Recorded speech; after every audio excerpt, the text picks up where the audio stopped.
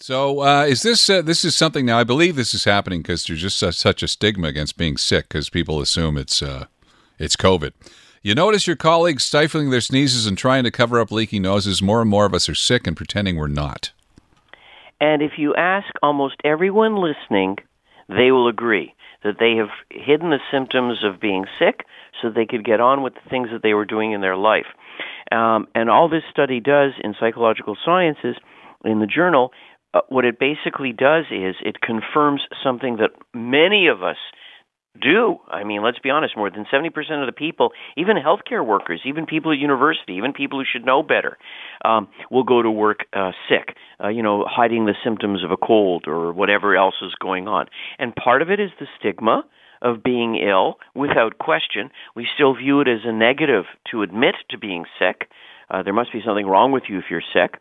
And that's one part of the problem. The other problem is the society and the life in which we live. I don't know about you guys, but sometimes it can be very tough to find someone to replace you at the last minute, or you get docked pay, or you lose out on your sick days. So there are a lot of incentives, both psychological and practical, for people to hide the fact that they're sick. And from a public health point of view, this is extremely important.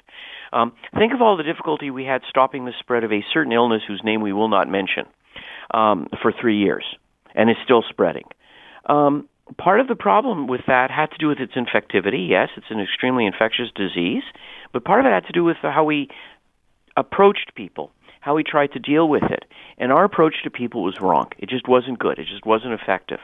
Appealing to them for the reason of protecting others or themselves really didn't work as well as it should have. And now we know why. Maybe you need to change the whole perception of illness.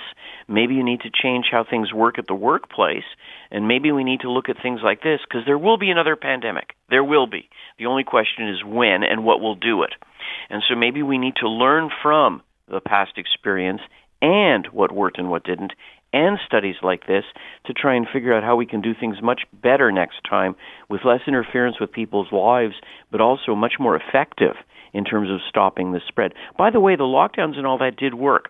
There was a study that was just published that showed that the number of deaths, number of illnesses, number of hospitalizations were dramatically reduced where the lockdowns were most efficiently and most appropriately applied.